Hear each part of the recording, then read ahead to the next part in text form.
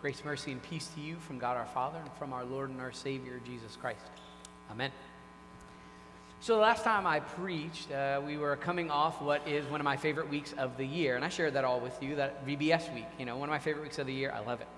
But if VBS week is one of my favorite weeks of the year, then the youth gathering that takes place every 3 years is one of my favorite events ever, like in my entire life.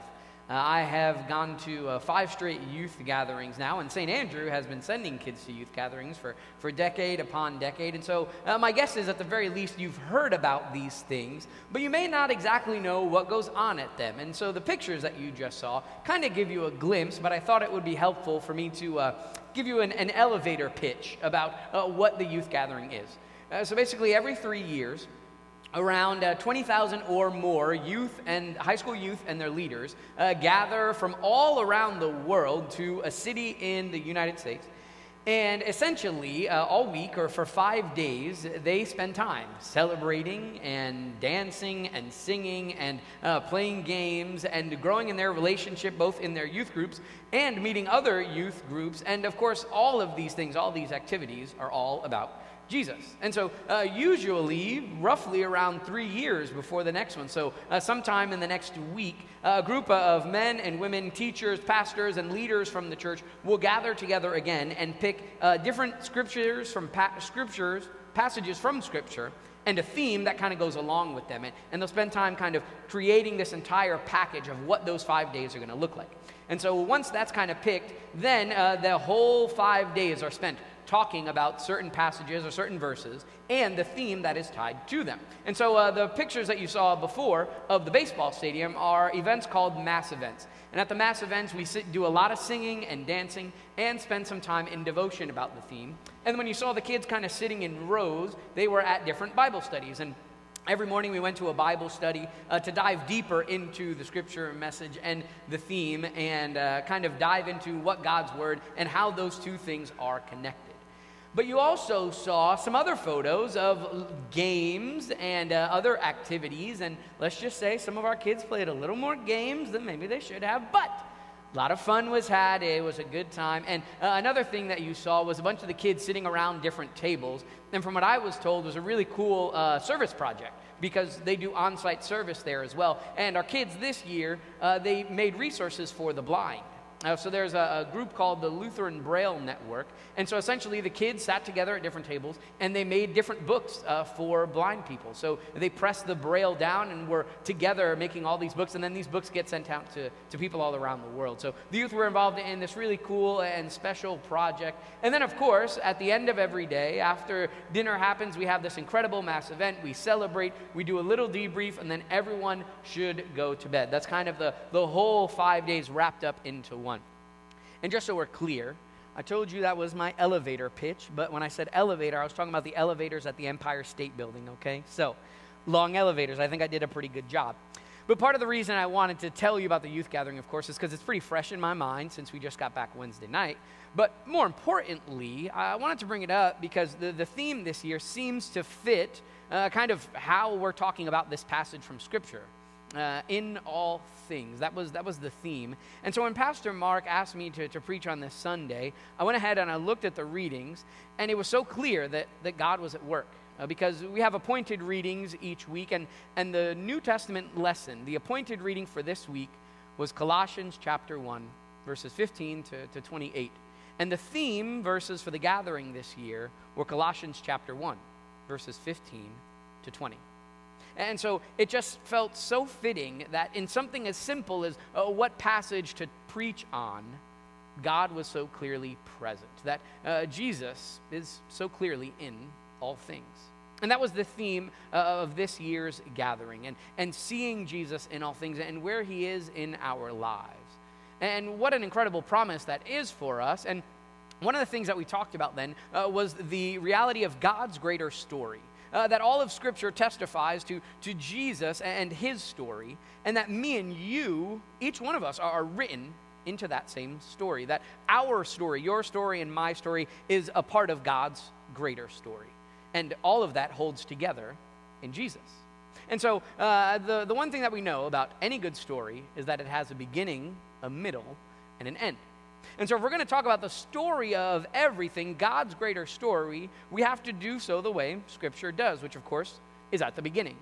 Right? So this is how St. Paul starts the story of everything in Colossians. He takes us all the way back.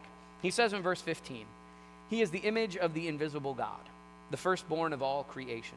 For in him all things in heaven and on earth were created, things visible and invisible, whether thrones or dominions or rulers or powers, all things have been created through him and for him." So Paul dials it all the way back to the beginning, to the moment in which God speaks all of creation into existence. And it's that incredible moment that sometimes I think we kind of gloss over, but the fact that God spoke things and life happened. That in the Genesis account, when God speaks, things are created. Everything just comes to be by the word of God. And if there's one thing that my adult leaders and I know after 5 days with the youth, when we speak, things don't exactly happen. And if they do happen, they don't always happen the way that we want them to, right? And my guess is that maybe you haven't had this experience with high schoolers, or maybe you have, but nonetheless, when you speak, things don't always happen, and they certainly don't happen the way that you want. Maybe it was at work or at home. Maybe you were assigned over a project, and so you told someone what they needed to do. And you had a very clear explanation. You gave very clear instructions about what needed to happen and how it needed to happen. And in your mind, you had a pretty straightforward design, and you were the creator of all these things. And then nothing went according to your plan. Nothing happened the way that you wanted it to. Nothing fit your design. And sometimes that can be a good thing. But I think one of the things it does is it highlights this reality of just the broken world in which we live. It makes it pretty clear that that's not how it is for us. We don't speak and things just happen the way that we want. But I think that's part of the reason why Paul takes us all the way back to the beginning. Because when God speaks, everything happens exactly how he planned. Everything was so perfect when God spoke creation into existence. And we're kind of careful about using that word perfect because only Jesus is perfect. But in Genesis 1, before sin had come into the world, everything was perfect. Everything that God created fit together so perfectly. And in the midst of that creation, as God spoke, Jesus was there. As it says that all things were created through him and for him. Right? And so while we're at the beginning of the story, we got to go to the beginning of another part of Scripture to see the correlation here. That if we could take ourselves to John chapter 1, we see that John is testifying to Jesus' presence when God creates. At the beginning of his gospel, John chapter 1, verse 1, John says, "In the beginning was the Word, and the Word was with God, and the Word was God. He was in the beginning with God. All things came into being through him, and without him, not one thing came into being." And so as John continues on in the beginning of his gospel, he later identifies Jesus as the Word that becomes flesh. Jesus is the living Word of God. So when God speaks, Jesus is there. Jesus is in the midst of all creation. That as God is creating Jesus, it is right there. And so what that means for us is that when we look at the world around us, we can see Jesus. And I want to be clear here that Jesus is not the cause of everything in the midst of the broken world, right? Jesus is not the cause of sin, but he is still working in the midst of sin. He works to redeem and restore what is broken by sin. And so when we look at the world around us, in everything, in some way, shape, or form, Jesus is there. Now, I realize that that's kind of really hard for us to see, and I think one of the reasons is because we want to see it instantly. We want to look at something or someone and know, okay, that's where I see Jesus. It's very clear, I get it. But it's not always like that for us. Take, for example, a project like the James Webb Telescope. If you haven't seen or heard about this, this James Webb Telescope is a NASA project that has been going on for nearly 26 years. And just this past Christmas, it was first launched up into space, and just this past Wednesday, photos were finally shown of what the telescope saw. This was shared with me by a member of our staff. Thank you, Barb. And I want to share it with you in case you haven't seen it. When looking at this photo, even with a limited knowledge of astronomy, it is such an incredible photo of something that the world has never seen before. Before Wednesday, we'd never seen space looking like this, at least this particular portion of space. And just for the sake of highlighting this photo was taken some 13.6 billion light years away. And so when I look at this photo, one of the things that stands out to me is the intricacy of creation. That normally when we talk about space, it's kind of like this vast nothingness, and yet when we look at this photo, we see that everything is there from the way that God first spoke it into existence. That is how God created all these things. So imagine that if at some point over the last 26 years, and I get that this probably happened on more than one occasion, but imagine if the people on this project were like, yeah, we need to stop. This has gone on for too long. I read somewhere that it was supposed to launch in like 2007 or 2008, right? So if you think about it, I'm sure many people said, well, we don't need to do this. This project isn't worth it. We're spending too much time, too much money, and we're not getting anywhere closer. And yet now, not only do we have this incredible and wonderful project, but we have a glimpse of space that we've never seen before. We see the beauty of creation. We see Jesus in a place that we may have never seen without this wonderful thing, without this time-staking, this patient process. And it kind of reminds us that when God spoke all things into existence, that Jesus was there, that in Jesus all things hold together. And so, while of course we have this beautiful beginning of the story, the reality for me and you is that right now, we're in the middle of our story. And the middle can kind of be an interesting place. When I say middle, I use that a little loosely because some of us are kind of closer to the end of our middle, and others of us are kind of maybe right in the middle of our story, and then, of course, there are those of us on the front end of our middle. But nonetheless, we're all kind of somewhere in the middle of our story. And the middle of the story is always interesting, to say the least. Right? When you're diagramming a story, you have the introduction and then the rising action and the climax and the falling action. But when we think about it in the context of our lives, that is just spread out over the entirety of our lifetime. And so the middle is where things get a little crazy, right? The middle is where we have the highest of highs and the lowest of lows. And in the biblical story, the middle was full of kind of this repetitive cycle all throughout Scripture. It went something along the lines of this. You had the people of God who were living in a broken and sinful world, and they would follow God's will until they didn't. And then after they were being oppressed because they broke God's will, eventually they would repent and ask for forgiveness. God would forgive them. They would celebrate and rejoice. They would follow God's will, and then they would do it all over again. Right? So I think in some ways this is kind of where we are at in our stories as well. Right? There are times where we follow God, and when we fall away from God, or we turn away from Him, then we're called to repentance, we turn back, we're forgiven, we celebrate, we rejoice, and we do it all over again. Right? So there's this unique cycle that we find ourselves in the middle of the story, and yet it's here, in the middle of it all, where God sends His Son to take on flesh, where the Word becomes flesh and dwells among us. And when God sends Jesus into the world, Jesus experiences all the realities of sin. Jesus can see the separation between brothers and sisters and families. Jesus can see the brokenness in structures and in social ideologies and in families and institutions. Jesus experiences the deepest, perhaps darkest part of sin, the consequence of sin, which is death. Right? And when you think about the way that Jesus experienced this, he experienced it in one hand via betrayal of someone who claimed to follow Him and love Him.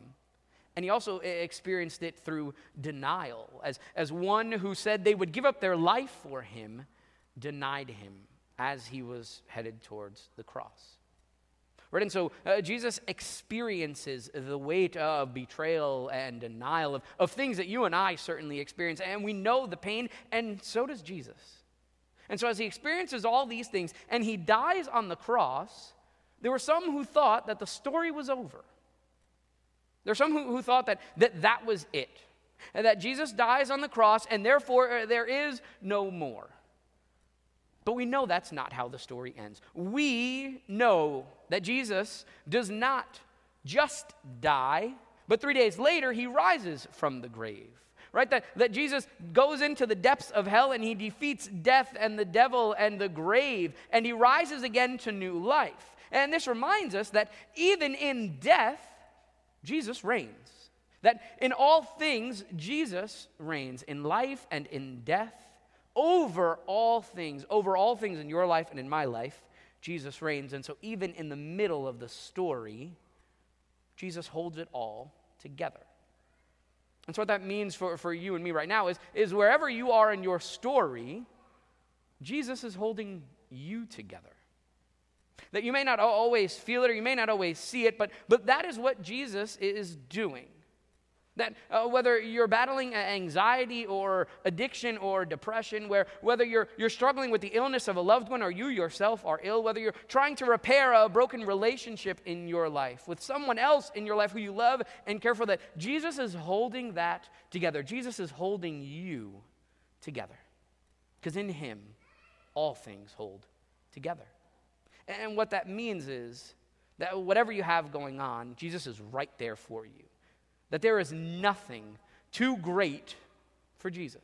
That because he reigns over it all, because he has been there since the beginning, and he holds us up through the middle and is there until the end, nothing can stop him from being in the midst of your life. Even the things that you don't want him to be a part of, he steps into those to redeem and restore what was broken by sin. This is what he does in our relationship with God. This is what he does for me and for you. And so this gives us hope. Hope that we can see and experience all of life in a different way, all through the eyes of what it looks like for Jesus to be in all things. But don't just take it from me. I want you to hear it from some of our young people who got to see and experience and want to reflect on what it means that Jesus is in all things.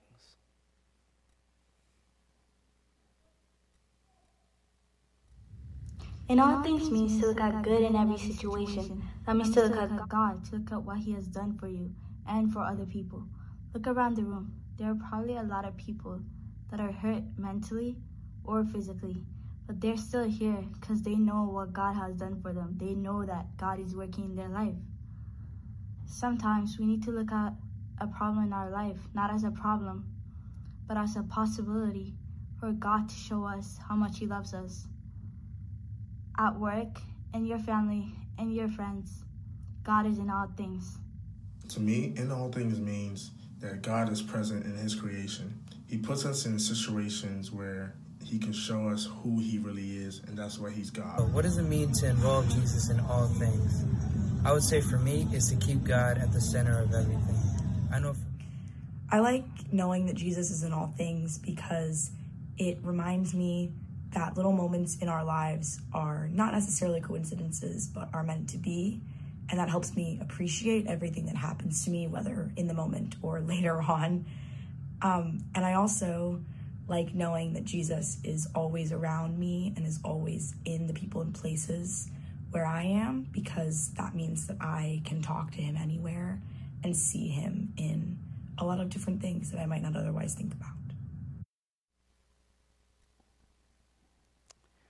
So I've been to 5 youth gatherings in a row now, as I mentioned. And at each one, something life-changing has happened for me. My first one in 2010 was when the Spirit moved and worked, and I decided that I wanted to pursue becoming a pastor. And at my second one in 2013, I made the decision to leave home and college in New York and transfer to college in Wisconsin. And in my third and fourth ones, I was headed into pretty big years in my life in relationship to ministry. In fact, at the end of the fourth one in 2019, 2 days later, my wife Lauren and I packed up the U-Haul to move out here and to start ministry in this place. And at the end of this fifth one, I'm reminded of the incredible blessing and the excitement that I have from being a pastor. because Jesus is in all things. And what that means for me and for you is that he's with me in the highest of highs and the lowest of lows. That he is with me in my greatest successes and my embarrassing failures. What that means is that no matter what the crazy and brokenness of my middle of my story looks like, I know how my story ends. My story ends in the arms of Jesus, around the throne of glory and celebrating and giving thanks that he is in all things. And that's how your story ends too. That no matter what's going on in the middle of your story, no matter where you are, Jesus is there. In the good things, in the bad things, in the highest of highs, the lowest of lows, Jesus holds all things together. Even for you, even for me, right now and until the final day of your story, Jesus is in all things. In the name of the Father, and of the Son, and of the Holy Spirit. Amen.